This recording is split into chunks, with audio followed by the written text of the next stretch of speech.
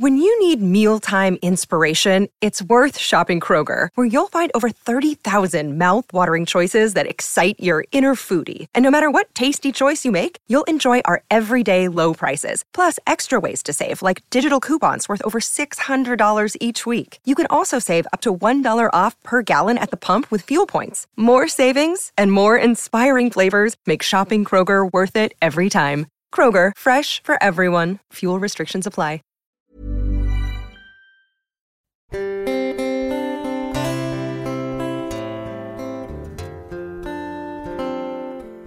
And I mean, once you go down that green hole outside the lighthouse in bad weather, you're taking your life in your hand, like. That's because if you hadn't the Duke's permit, you'd have to stay outside their line. You had to stay outside the line. And why? For a permit. This is Pat Parker and Sean Murphy, whose family have fished the Blackwater estuary in Youghal Harbour for generations.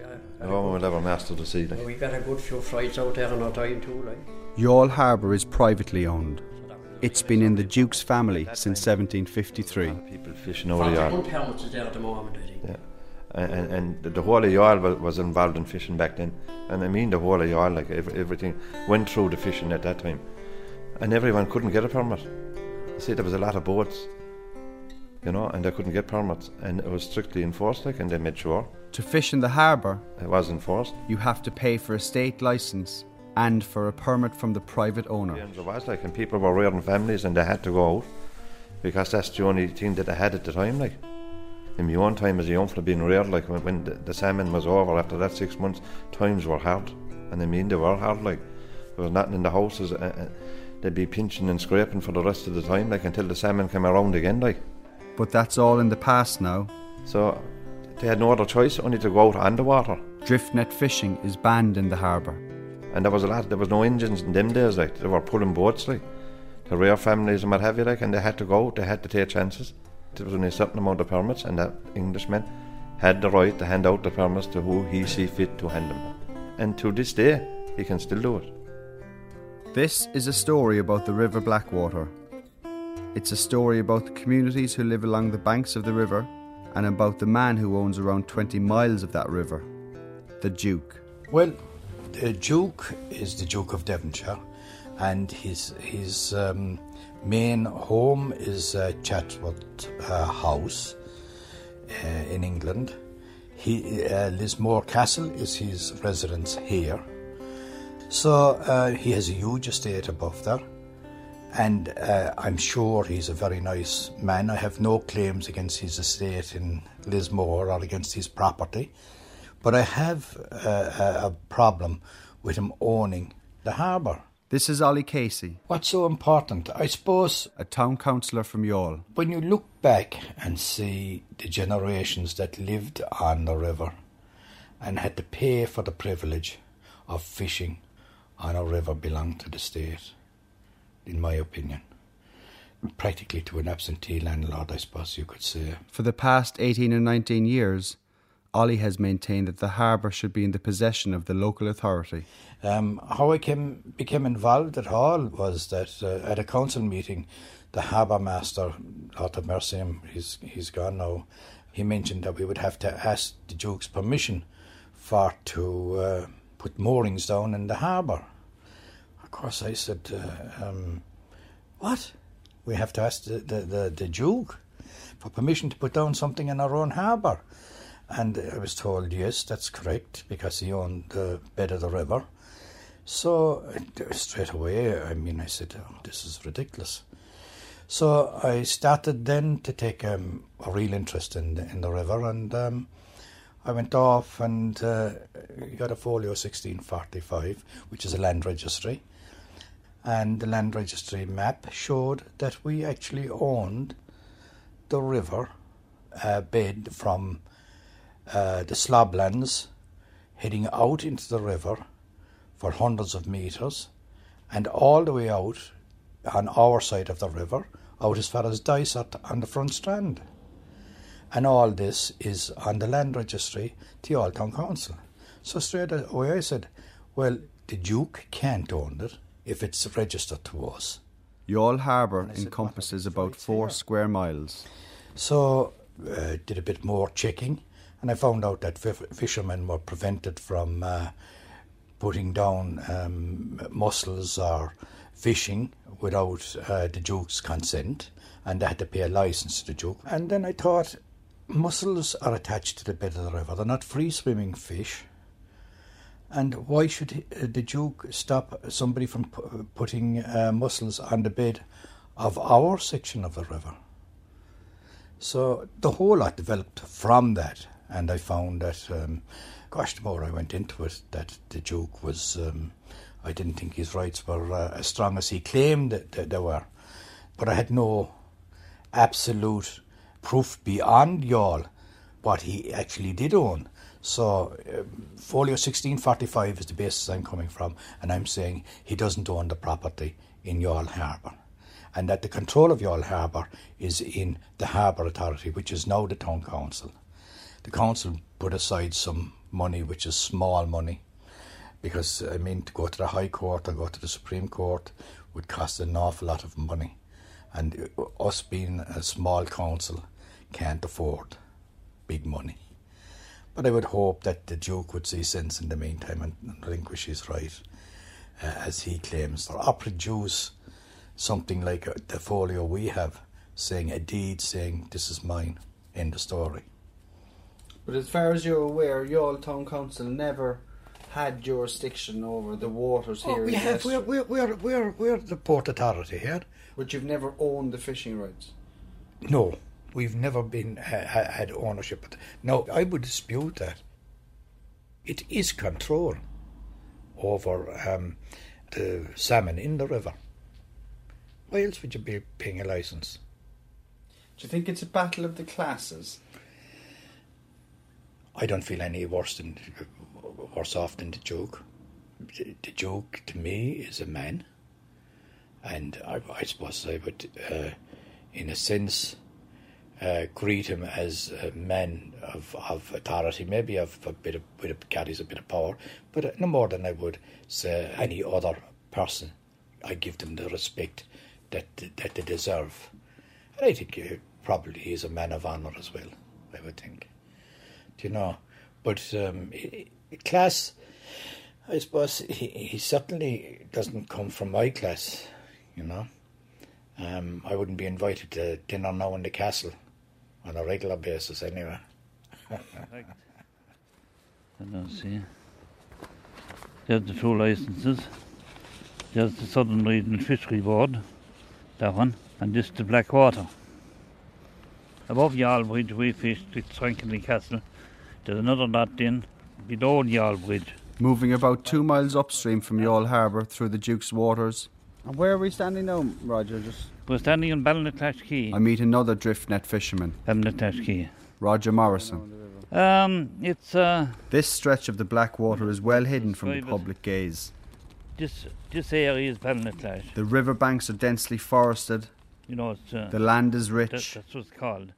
And only a handful of houses look onto the river.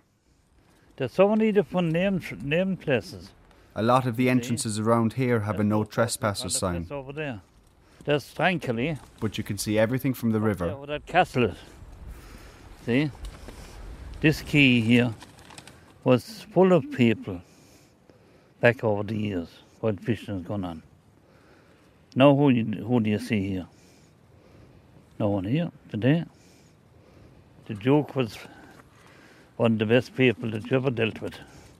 We're paying licence to him, and there was never a bother with those.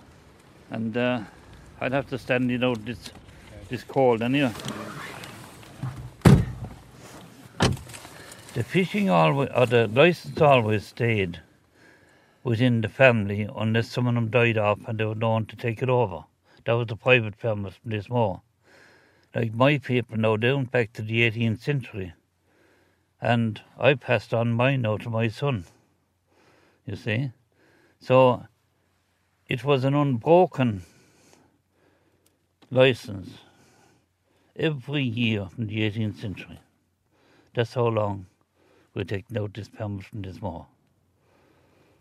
And paying money to the Duke. And paying money to the Duke, that's right. He would write to you before you took it out. and let you know that he'd be collecting it at the Devonshire Arms in Youghal. That's where they collected the licence. I wouldn't want to see the joke going down. He never done us any harm. We still have meetings with his agent to find out what's going on, and he's very cooperative in every way. Whereas when we try and get some information of the government, there's nothing but letters, negative letters coming back. They're looking into it. So at least for the joke you get a straight answer. They're honest to goodness with you. And you can't go any further than that. And it's not our fault that they've still got Lismore estates. That's the fault of the people that made the agreement in 1922. Not only with Lismore, but with all the other people as well. Did you ever meet the Duke? No, not personally, no. No. I never met him. So I was the agent we dealt with. Whatever agent will be in the castle, that's the man we deal with. So far, I haven't met anyone who's actually met the Duke. For the next 11 miles or so, the river is a sort of no man's land. The water is difficult to access because of the wide slob banks and the rising and falling tides that push and drag the wild Atlantic salmon.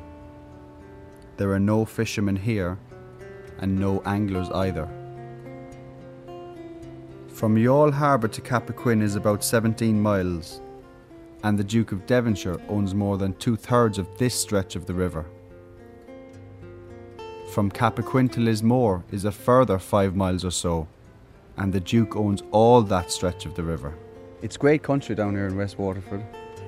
It's beautiful. I'm a Roscommon man, and I'm wedged up between Leitrim and Sligo, so the land would be, the first thing you notice is the land is beautiful, it's green, it's aristocratic, there's no rushes, there's no...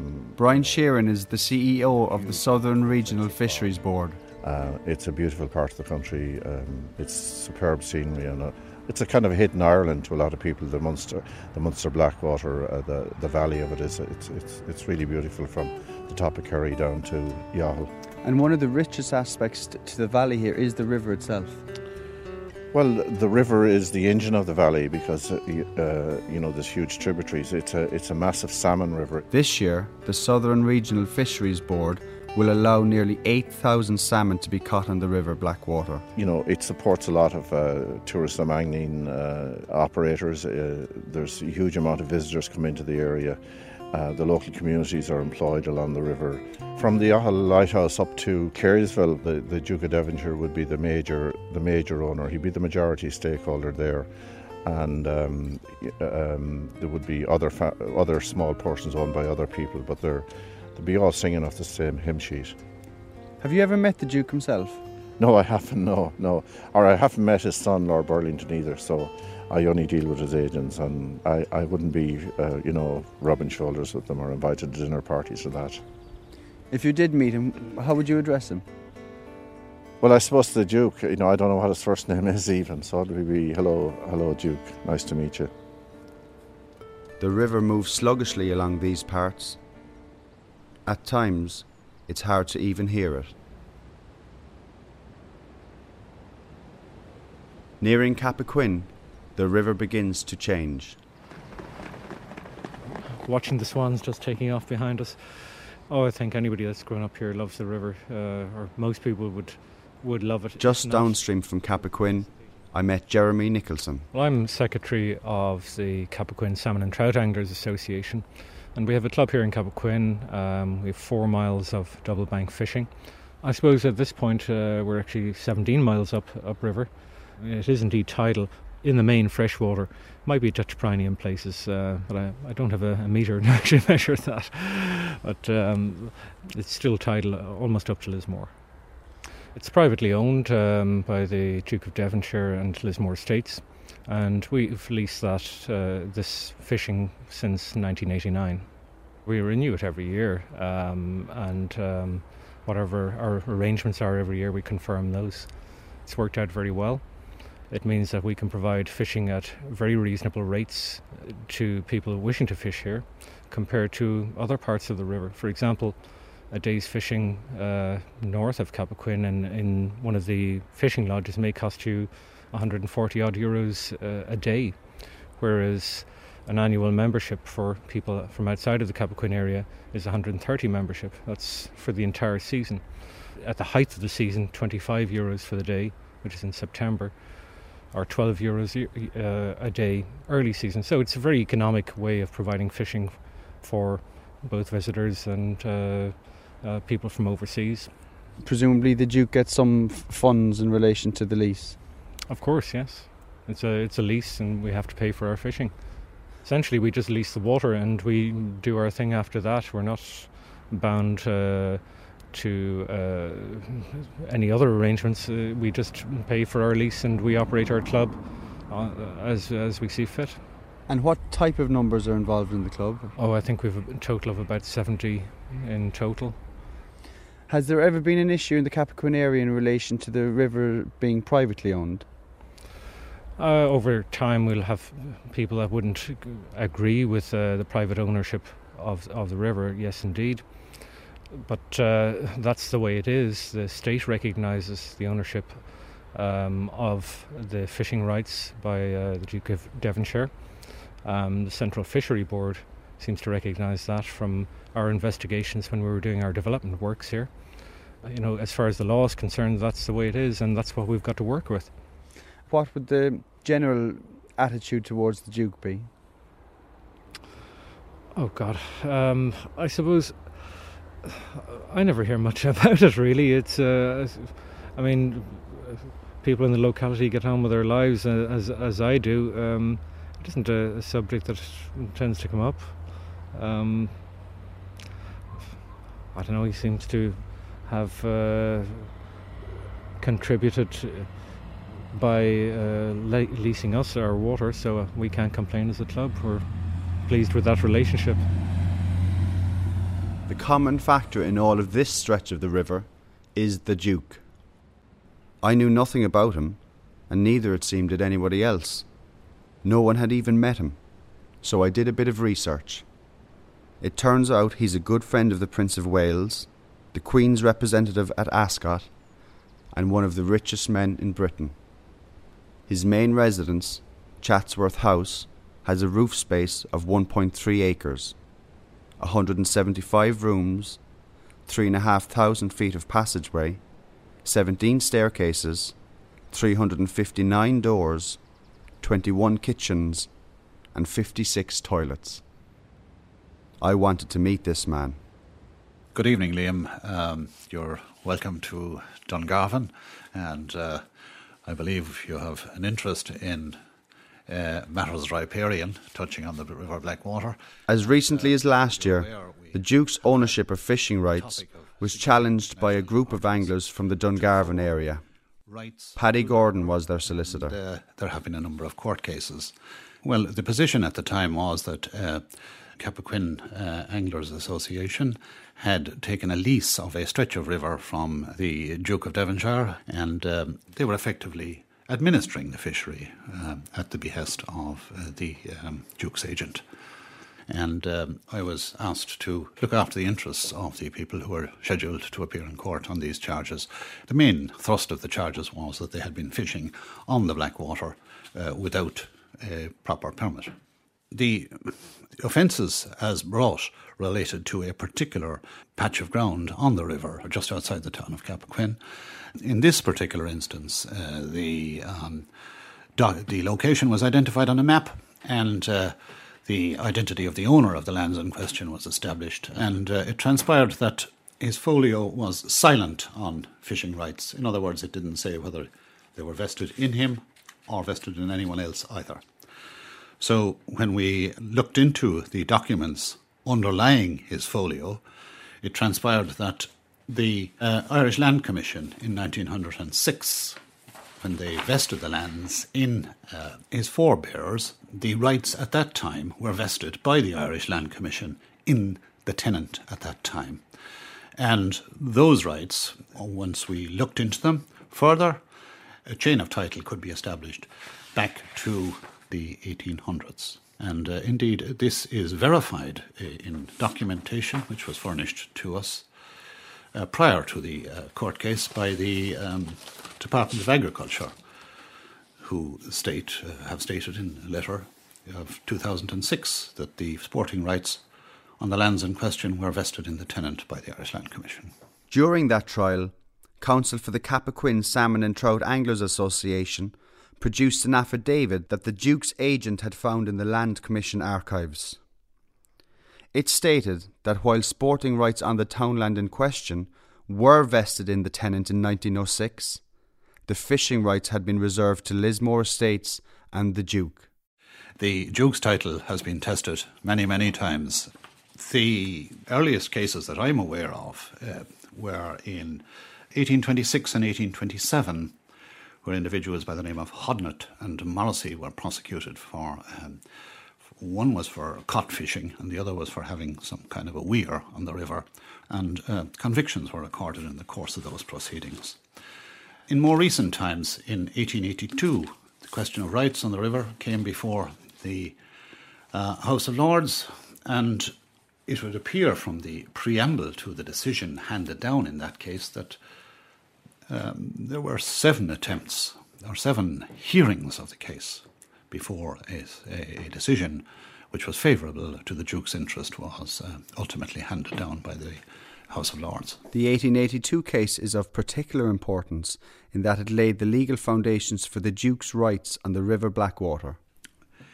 In 1882, the House of Lords would have been effectively the supreme judicial body insofar as citizens of Ireland were concerned, and that remained so until the country gained its independence, and then, of course, our own Supreme Court was appointed and has administered, the Irish judiciary have administered law in this country since then. Of course, decisions of the House of Lords are of high persuasive value in this country right down to the present time. But they are not binding on this jurisdiction. They are, as I say, of high persuasive value, but no more. And in my view, where the circumstances have changed and additional material has come to light, certainly a decision such as that of the 1882 decision of the House of Lords touching upon the River Blackwater should be subject to review by the judiciary in this country in a normal manner. Possibility of changing the course of Irish history? Well, I suppose we're 800 years at it, and there's still a bit to be done. Why, in your opinion, does the Duke contest these fishing rights? Well, I suppose human nature being what it is, if one has rights, one is inclined to protect them and hold on to them, and you don't lightly give away such an asset, because clean, fertile rivers are becoming a treasure, and if one has it, one is inclined to hold on to it. Thank you very much. This is all Castleland now. It's far over now, as you can see. Moving upstream from Cappoquin to Lismore, you begin to approach the Duke's estate proper. Unbelievable, isn't it? Yeah, in fairness, you'd never hear anyone saying a bad word about the castle, They've been very, very good, the only thing you'll never get off the castle, you'll never get a site. They don't like selling what they have. When you see Lismore Castle, you think it was something from a fairy tale. But who does, I suppose? I went into the village for a pint and I asked if the Duke was around. They said he was above at the castle. I found out a week or so later it wasn't him. It was the Duke in waiting, his son, Lord Burlington. What they have certainly looks the part. Nobody knew what the Duke looked like. Certainly you come into Lismore on your left hand side all the way down. There's all castle land on your left hand side. There's the community centre that was built there a few years ago, and all in Castle Ground again. So, in fairness, they've been very good to the town, supplying whatever land was ever supplied, the castle supplied it to benefit of the town. Some people would say, should they have a lot to give away in the first place? I don't know, I don't know how to answer that one now. The front of the castle now comes into full view here, overlooking the river. It is just amazing, in fairness. Absolutely fantastic. Paul Whelan is the fishery manager at the neighbouring Fort William estate that leases fishing rights from the Duke. They had an opportunity of taking the water from the castle in front of Lismore Castle, which is a 3-rod beat. Basically, we'd go in, have 3 rods at any one time fishing. It works pretty well. They have a good relationship with the castle, so we try to, with the fishermen, try to keep it that little bit private then as well. So it's a lovely setting, and it does certainly help towards Fort William having that beat. Paul is also a member of the local angling club in Lismore, who also lease waters from the Duke.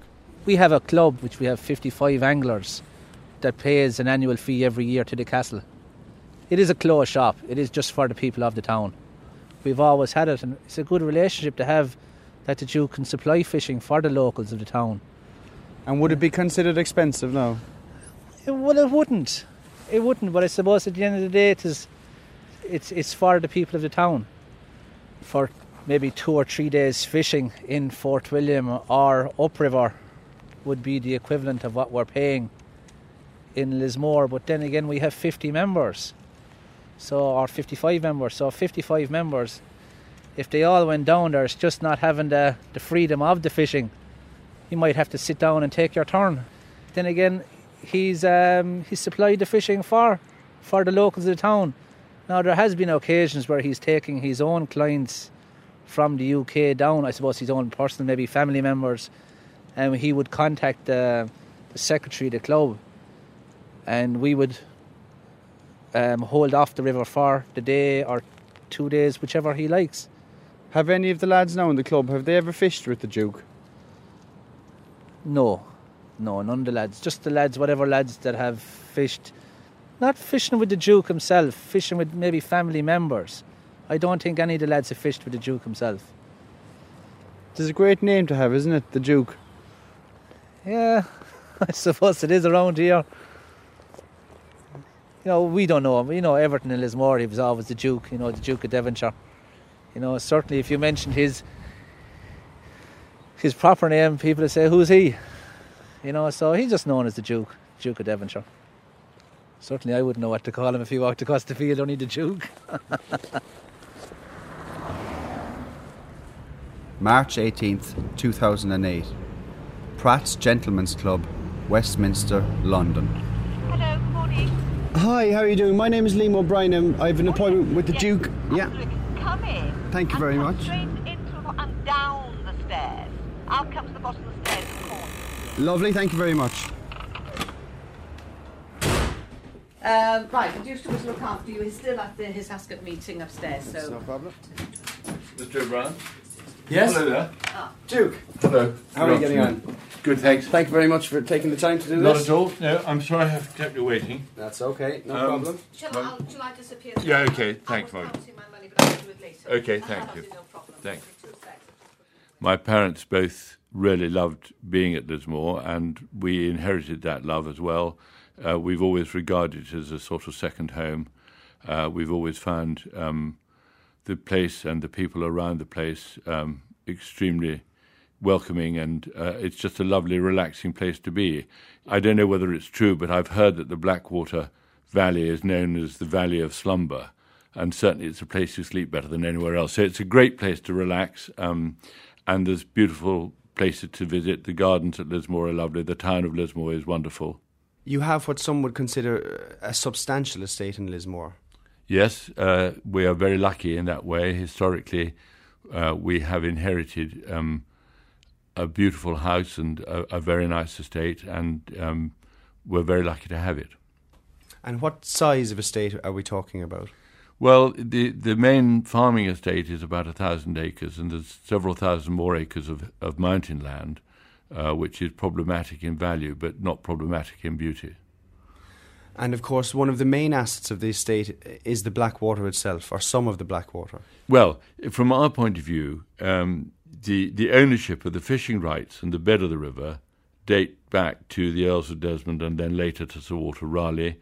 And through a convoluted and complicated series of happenstances, really, we do own quite a large part of the River Blackwater. And the stretch of Blackwater that we're speaking about specifically to yourself in terms of ownership, what is that stretch? Well, we own about 2/3 of the tidal water, which that extends from the mouth of the river to about a quarter of a mile downstream from Lismore Bridge.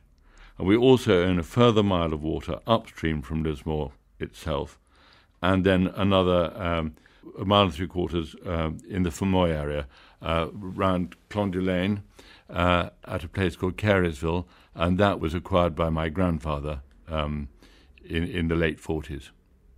Where exactly in the mouth of the river are we speaking about? Are we going out into Youghal Harbour, or are we starting from Youghal Bridge?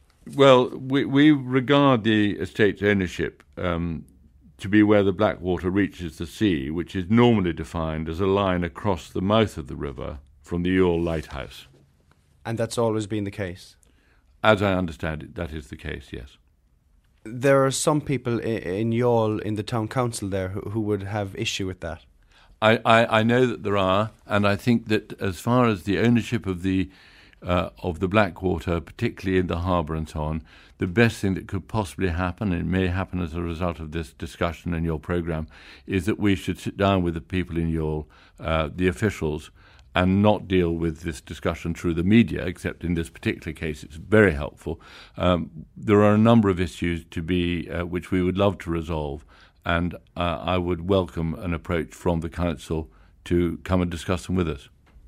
On the lower stretches of the river, approaching the mouth of the river, there is a number of drift net licences. They've since been revoked due to government legislation. Yes, we have suspended them voluntarily, but we still maintain the right to reinstitute them, and that will be something which won't happen just now, but we have not abandoned the legal right to do it, but I think it's unlikely that we'll put that into practice in the immediate future, but I wouldn't like to say more than 3 or 4 years ahead. I think that, situations change and we want to keep our options open.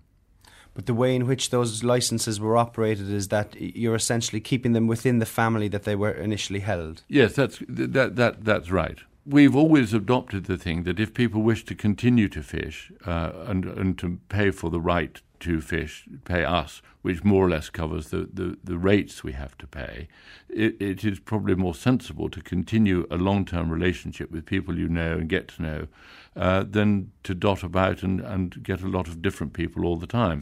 I've been speaking with some local fishermen and I've heard many sides of the story in relation to their perspective on yourself and the ownership of the fishing rights. One perspective is that they don't believe a private individual should own such a river. Well, that's a perfectly reasonable political view, which I don't happen to agree with. So long as ownership is founded in law, and our ownership of the river is, we firmly and strongly believe, is completely securely founded in law, then whatever people may wish the case to be, that is what the legal case is. The fact that, one, a private individual, and two, an English person owns an Irish river, that's always going to be a point of issue with some of the locals back at home. Yes, it is. But of course, there's an enormous amount of businesses and property in Ireland which are now owned by overseas interests. And in many ways, the vast investment, particularly from the United States, I think that probably people would say that has been to the benefit of Ireland. I'm not saying that our land holdings has that sort of effect on the Irish economy, but I think that the fact that we're both, England and Ireland, are part of the European Union now, and I think this sort of nationalistic view about ownership of assets in a country is something which is getting less. But I quite understand it is an emotional issue. It's almost too predictable, though, in a way.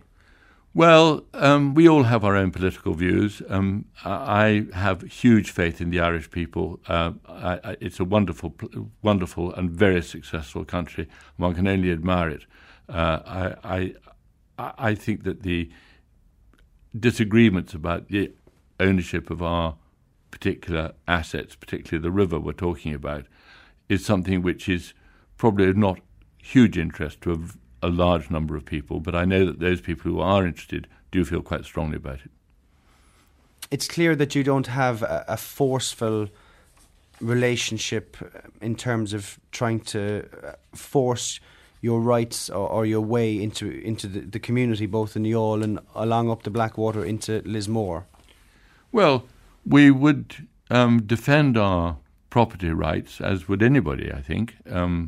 What is ours, and if there is to be discussions about something to do with the river, particularly in Youghal, then let's have those discussions. But and it may be that we can come to some sensible agreement for the benefit of everybody.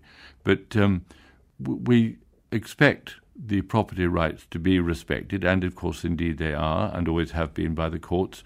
And otherwise than that, we don't regard ourselves as particularly aggressive landowners. But on the other hand, if there are things that we can do by discussion, as I say, we will sit down and think about it.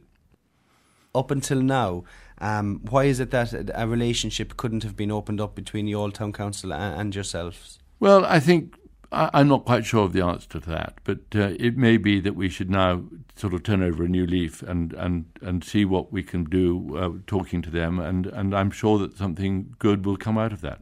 That invitation by the Duke to the authorities in Youghal is the first ever since any Duke of Devonshire has held the rights to Youghal Harbour. It would seem that the River Blackwater is in safe hands. Well, it's in many hands, of which we are one. We will do our best to make it safe, to keep it safe, and make it prosper. Is it a place that you love? It's a place yes, I love it very much. I think that it's one of the most magical places I've ever been to anywhere in the world. Would it be fair to say that your general mindset or ethos in the river would be what we have, we hold? I think my mindset would be what we have, we hold, and we try to improve.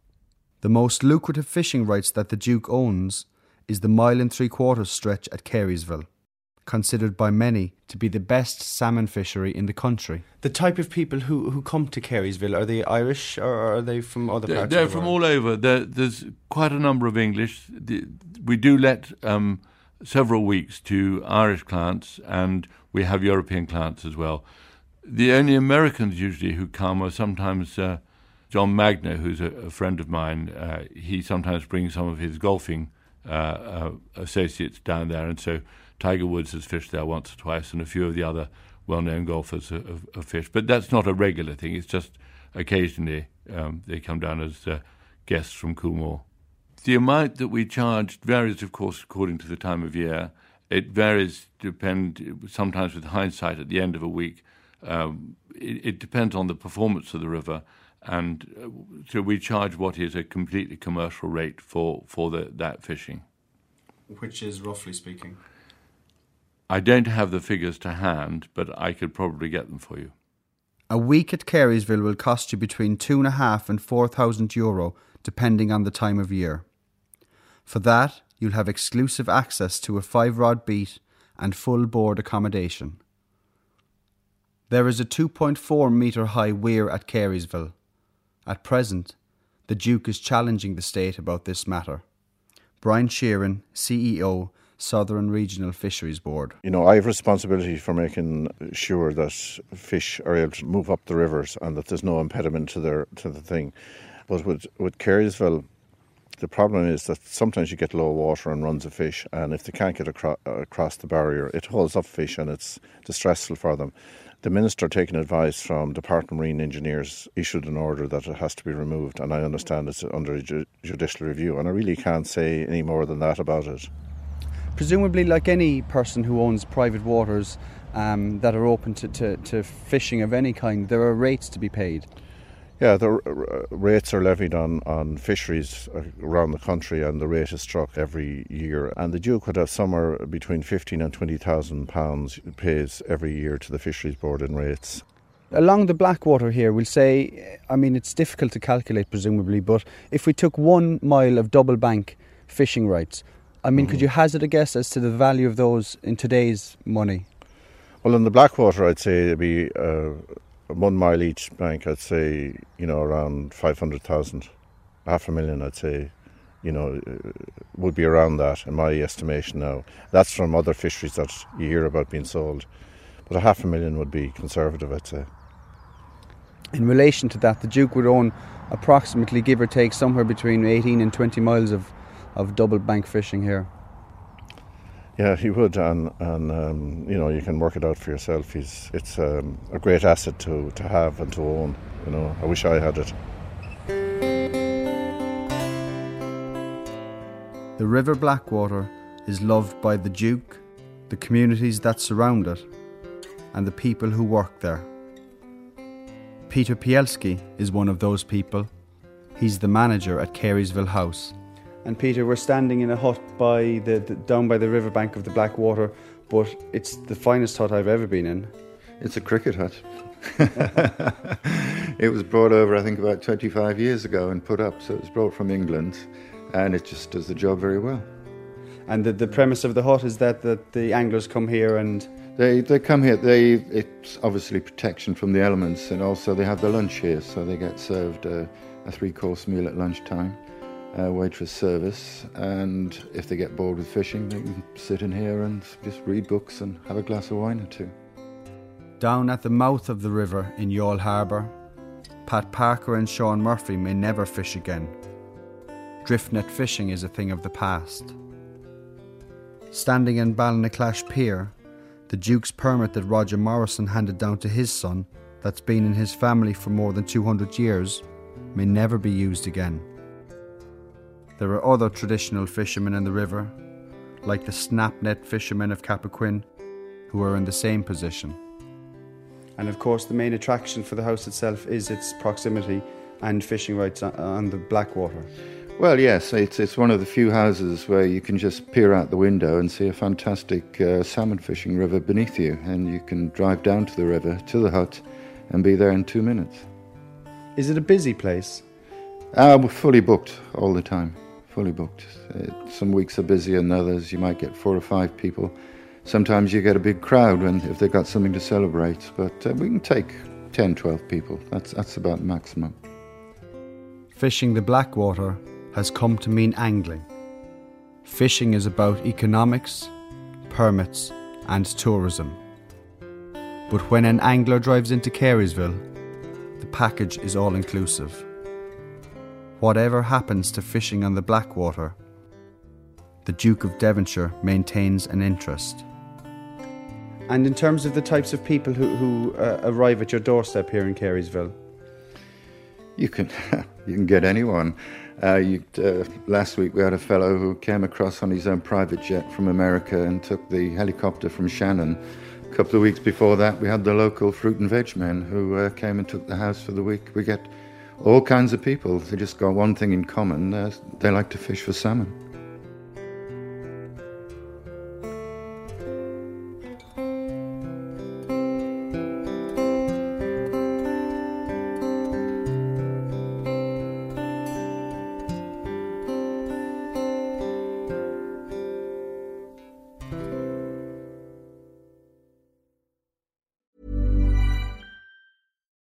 When you need mealtime inspiration, it's worth shopping Kroger, where you'll find over 30,000 mouth-watering choices that excite your inner foodie. And no matter what tasty choice you make, you'll enjoy our everyday low prices, plus extra ways to save, like digital coupons worth over $600 each week. You can also save up to $1 off per gallon at the pump with fuel points. More savings and more inspiring flavors make shopping Kroger worth it every time. Kroger, fresh for everyone. Fuel restrictions apply.